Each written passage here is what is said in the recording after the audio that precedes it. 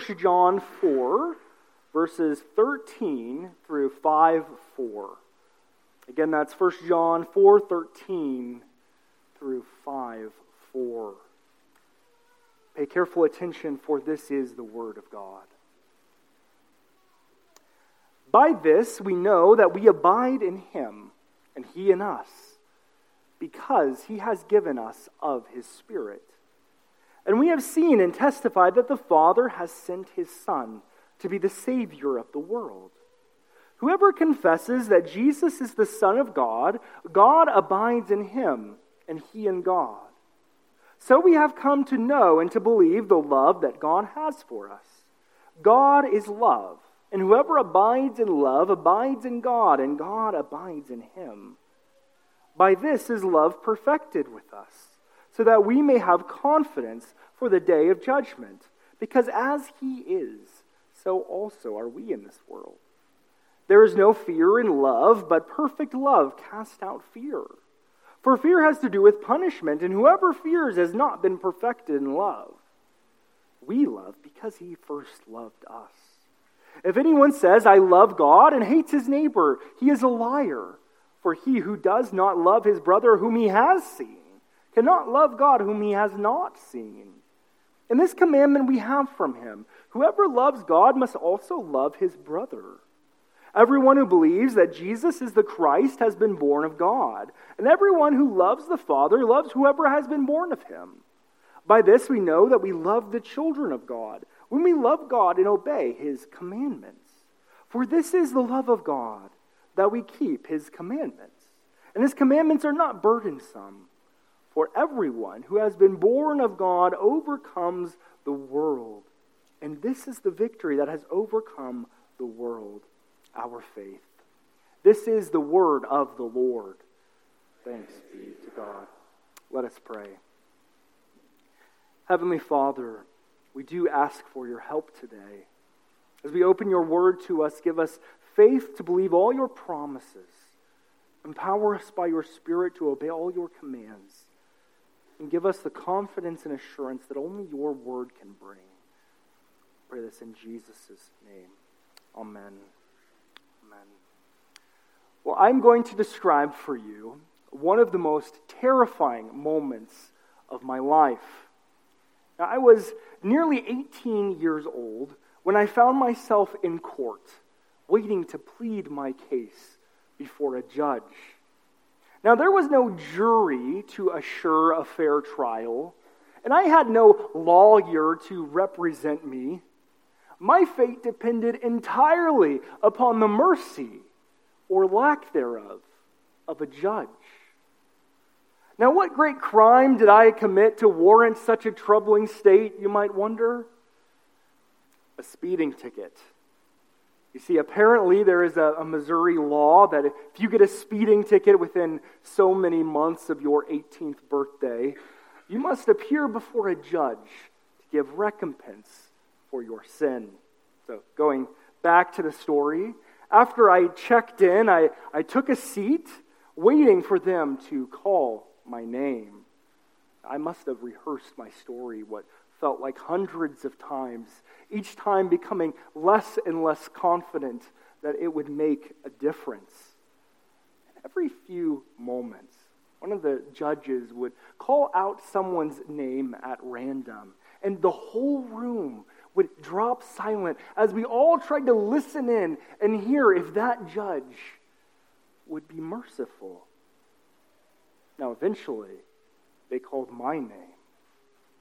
My heart started racing, and as I stood up and walked to what felt like a death sentence, I prayed, God, if you love me,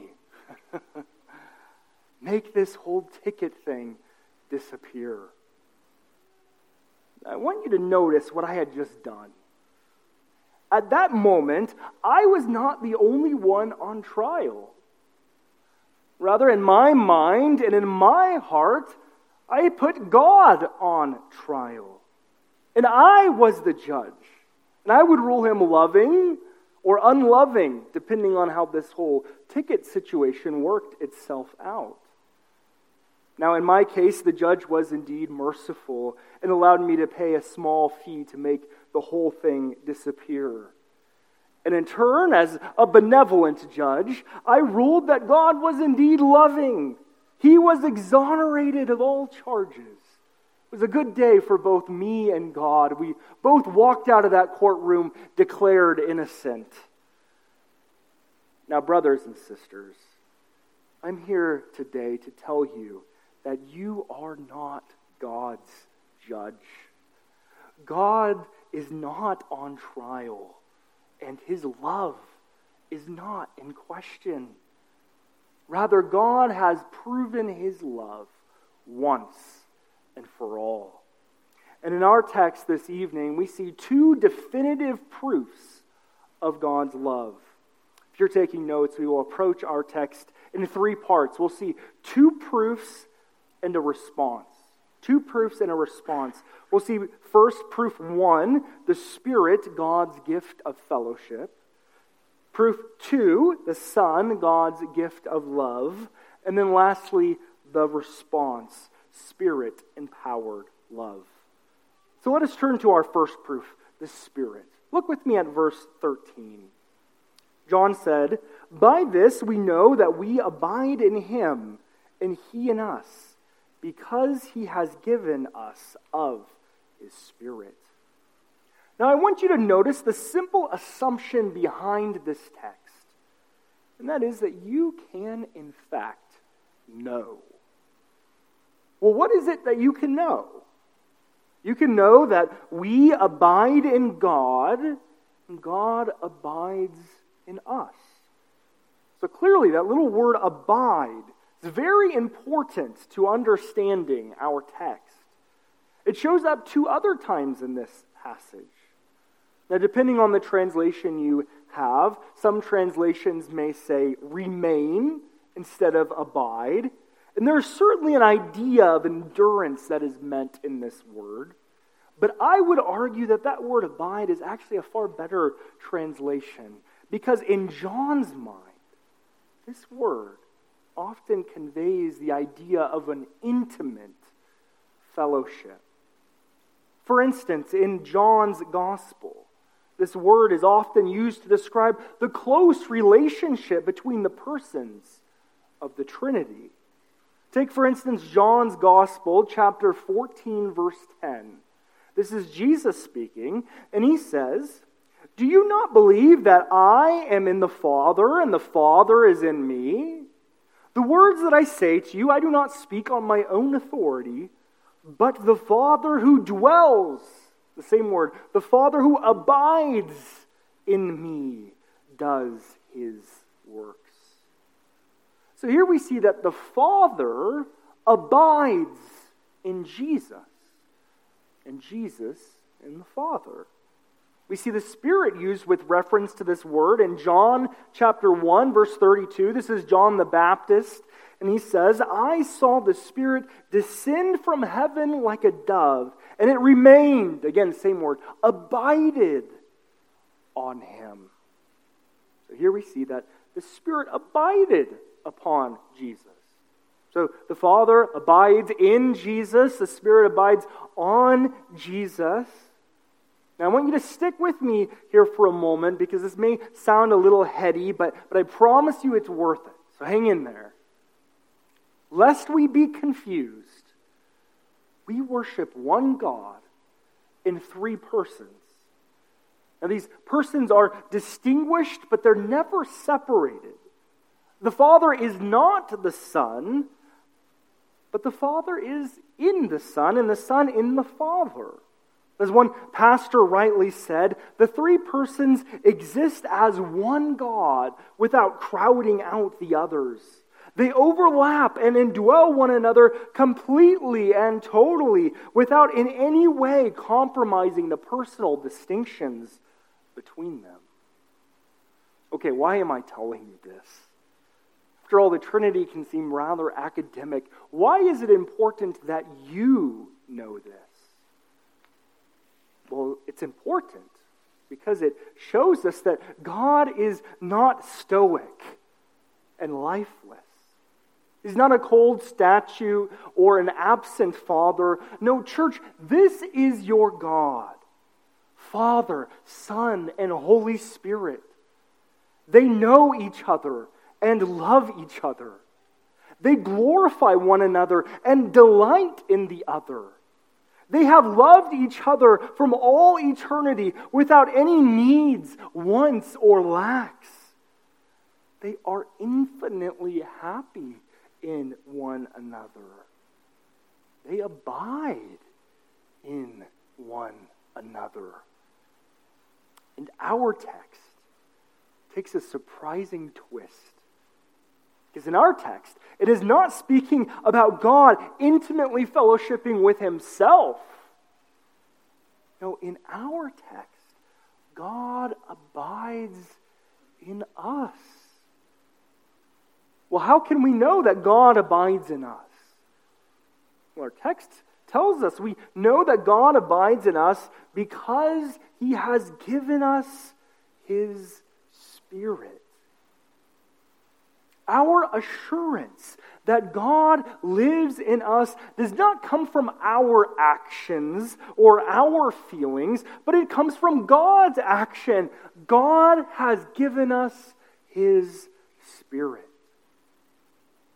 Just as the Father fellowships with the Son, so we too have been invited into the fellowship of God by the Holy Spirit.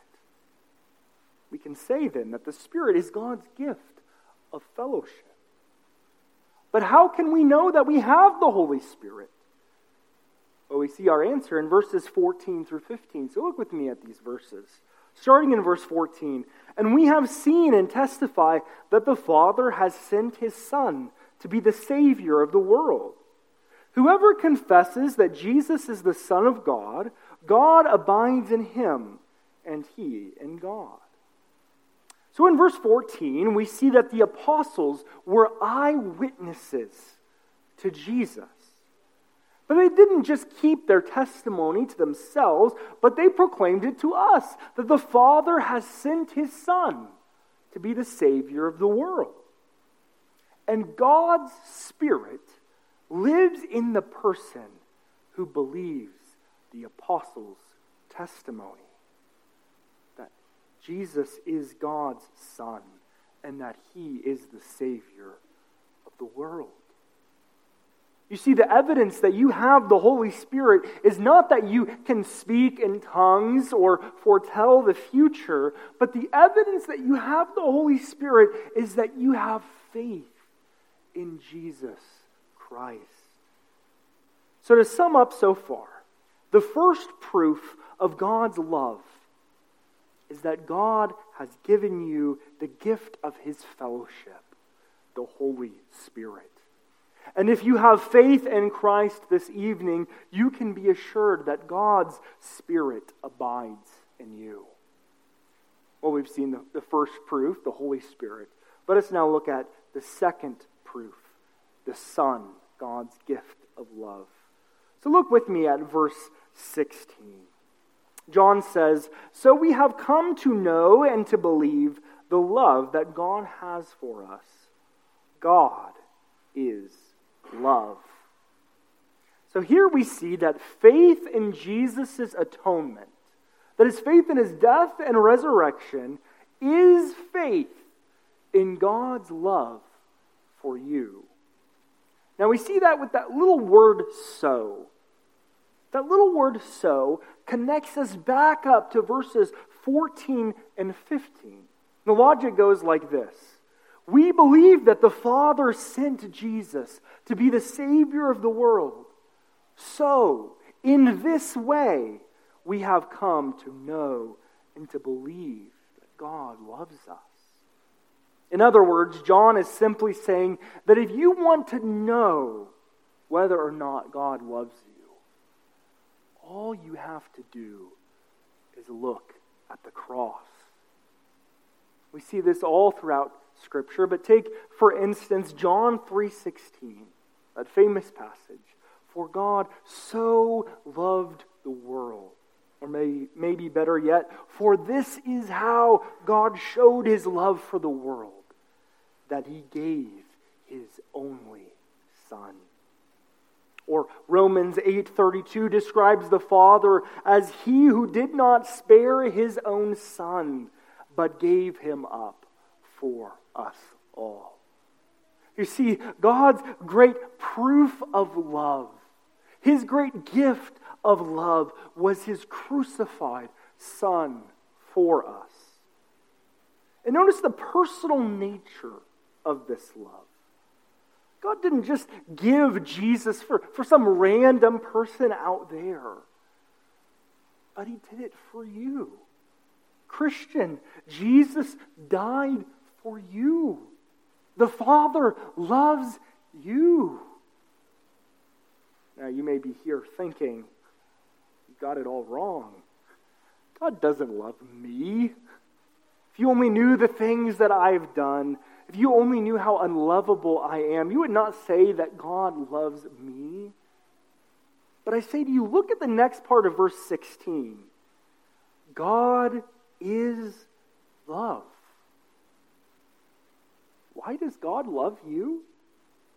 It's not because of some lovable trait in you, but the love that is in God.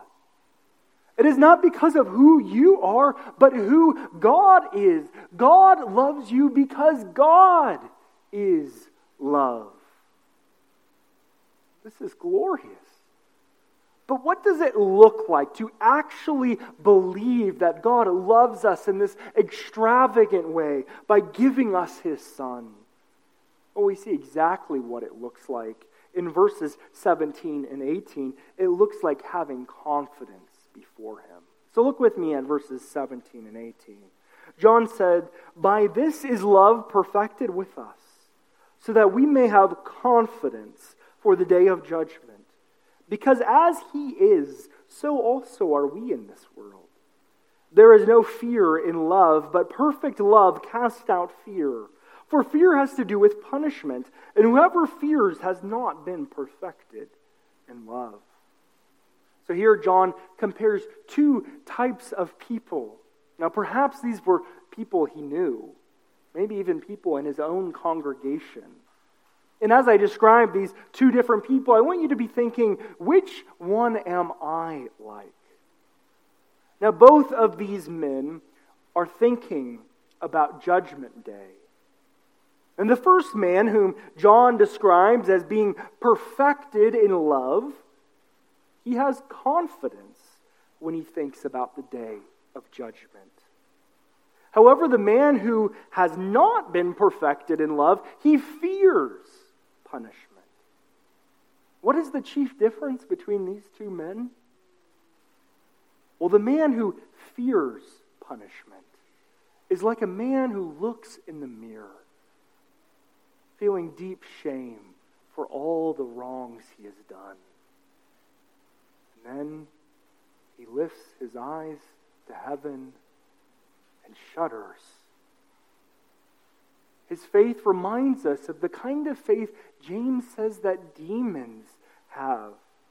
Because though he believes that God is one, he trembles because he knows that that one God is devoted to his destruction. The second man, who is perfected in love, well, he's very similar to the first man in that he knows his sin. But here is where he's different. Before he looks up to the heavens, he looks to Christ. He remembers that though he has disobeyed, Christ obeyed in his stead. In this great exchange, he has traded his sinfulness for Christ's righteousness.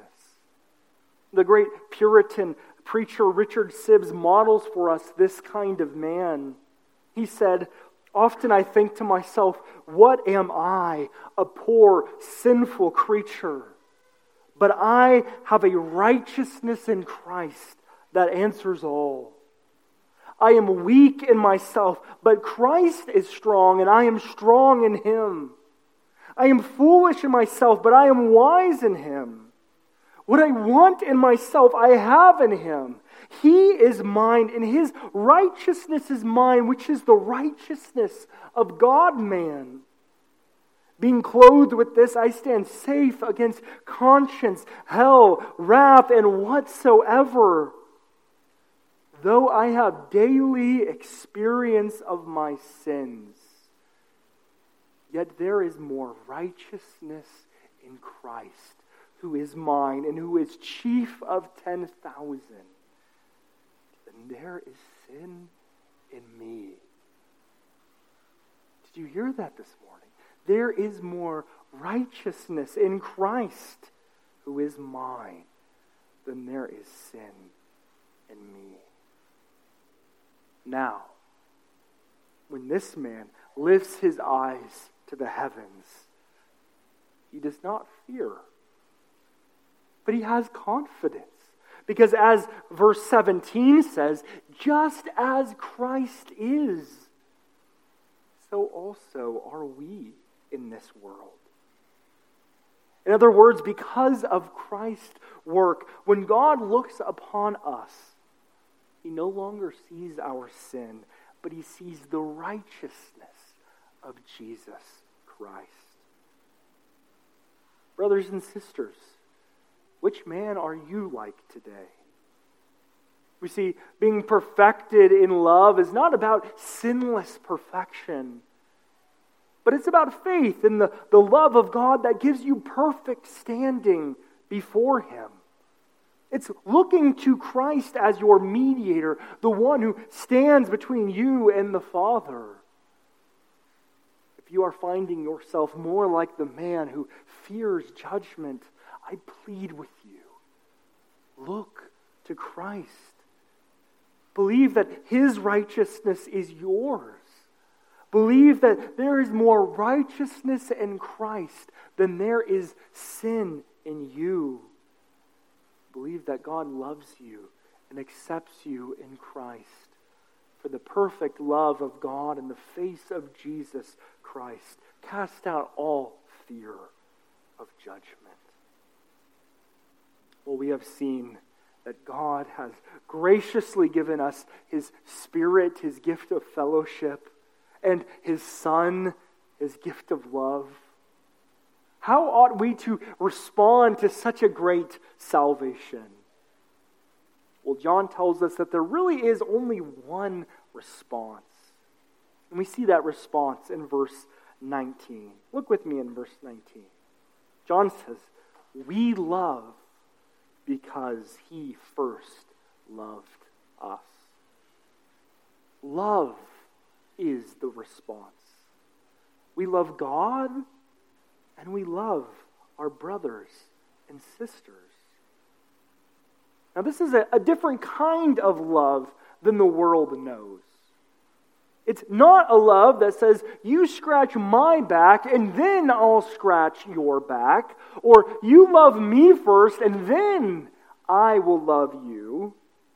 No, it's a love that's rooted in Christ's love for us. Christian love says, he loved me first, so I will love you. Now let's get very practical for a moment. Husbands, should you do the dishes, or whatever it is you do to show your wife love? Because if you love her now, your wife might reciprocate that love tonight. This text says no. Rather, remember that Christ first loved you when you had nothing good to offer him.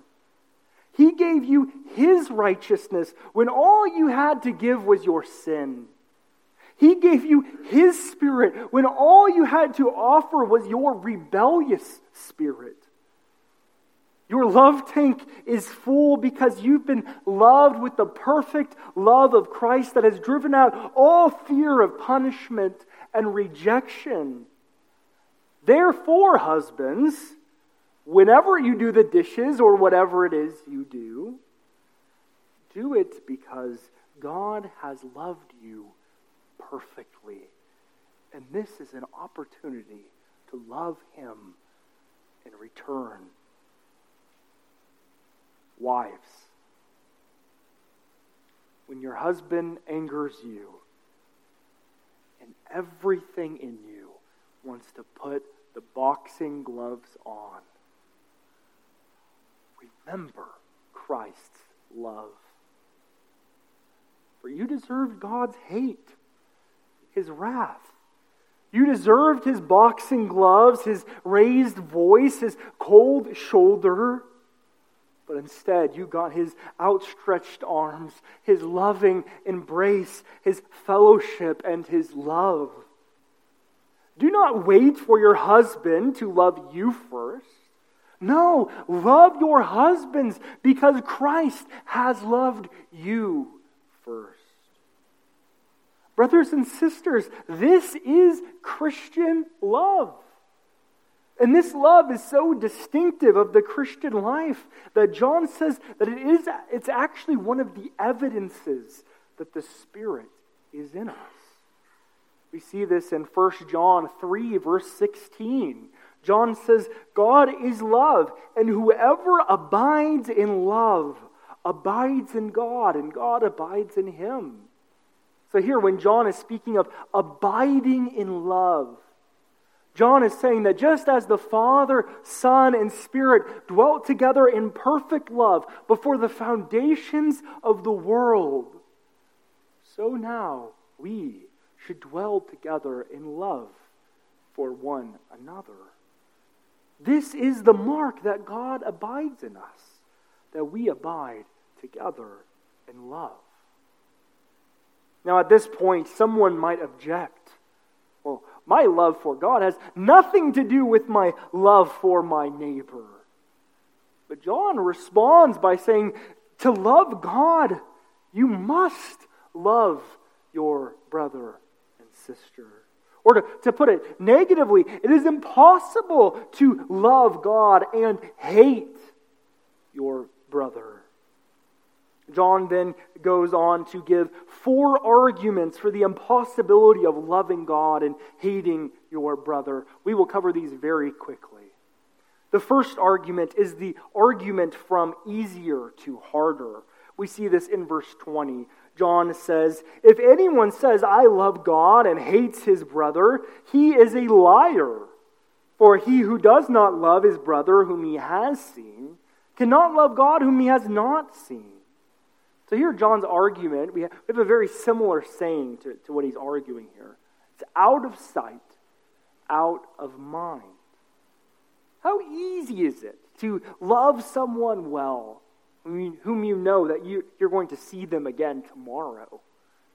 But oh, how difficult it is to truly love others well when you know you won't even see them till perhaps Christmas. If you don't love your brother whom you can see, who's right in front of you, why should we think that you would love your God whom you can't see? Well, the second argument is the argument from one command. We see this in verse 21. John says, and this commandment we have from him, whoever loves God must also love his brother. So here John makes 2 statements. Love for God and love for your brother. He says that these are really one command. To break the part of the command that's love your brother is to break the first part of the command, love God. In other words, it's one command. It cannot be separated. John's third argument is that love for the Father necessarily includes love for his children. We see this in verse 1. He says, everyone who believes that Jesus is the Christ has been born of God. And everyone who loves the Father loves whoever has been born of him.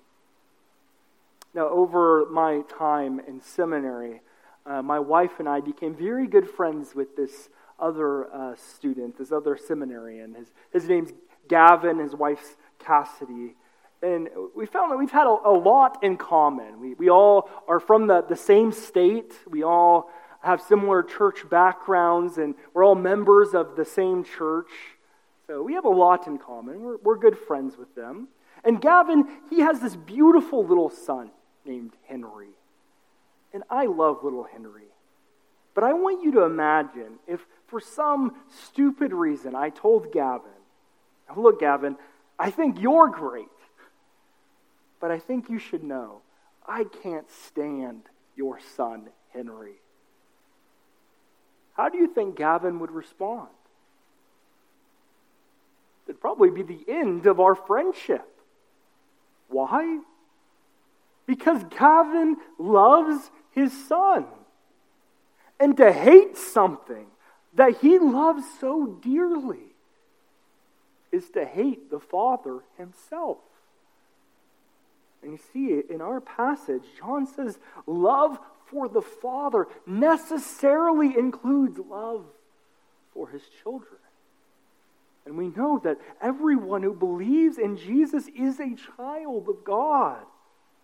So just take a moment and look around this room.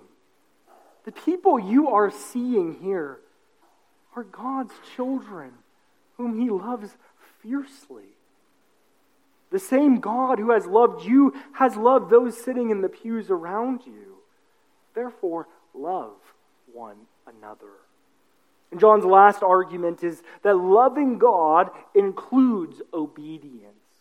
You see this in verses 2 through 3. John says, "And by this we know that we love the children of God, when we love God and obey his commandments. For this is the love of God, that we keep his commandments."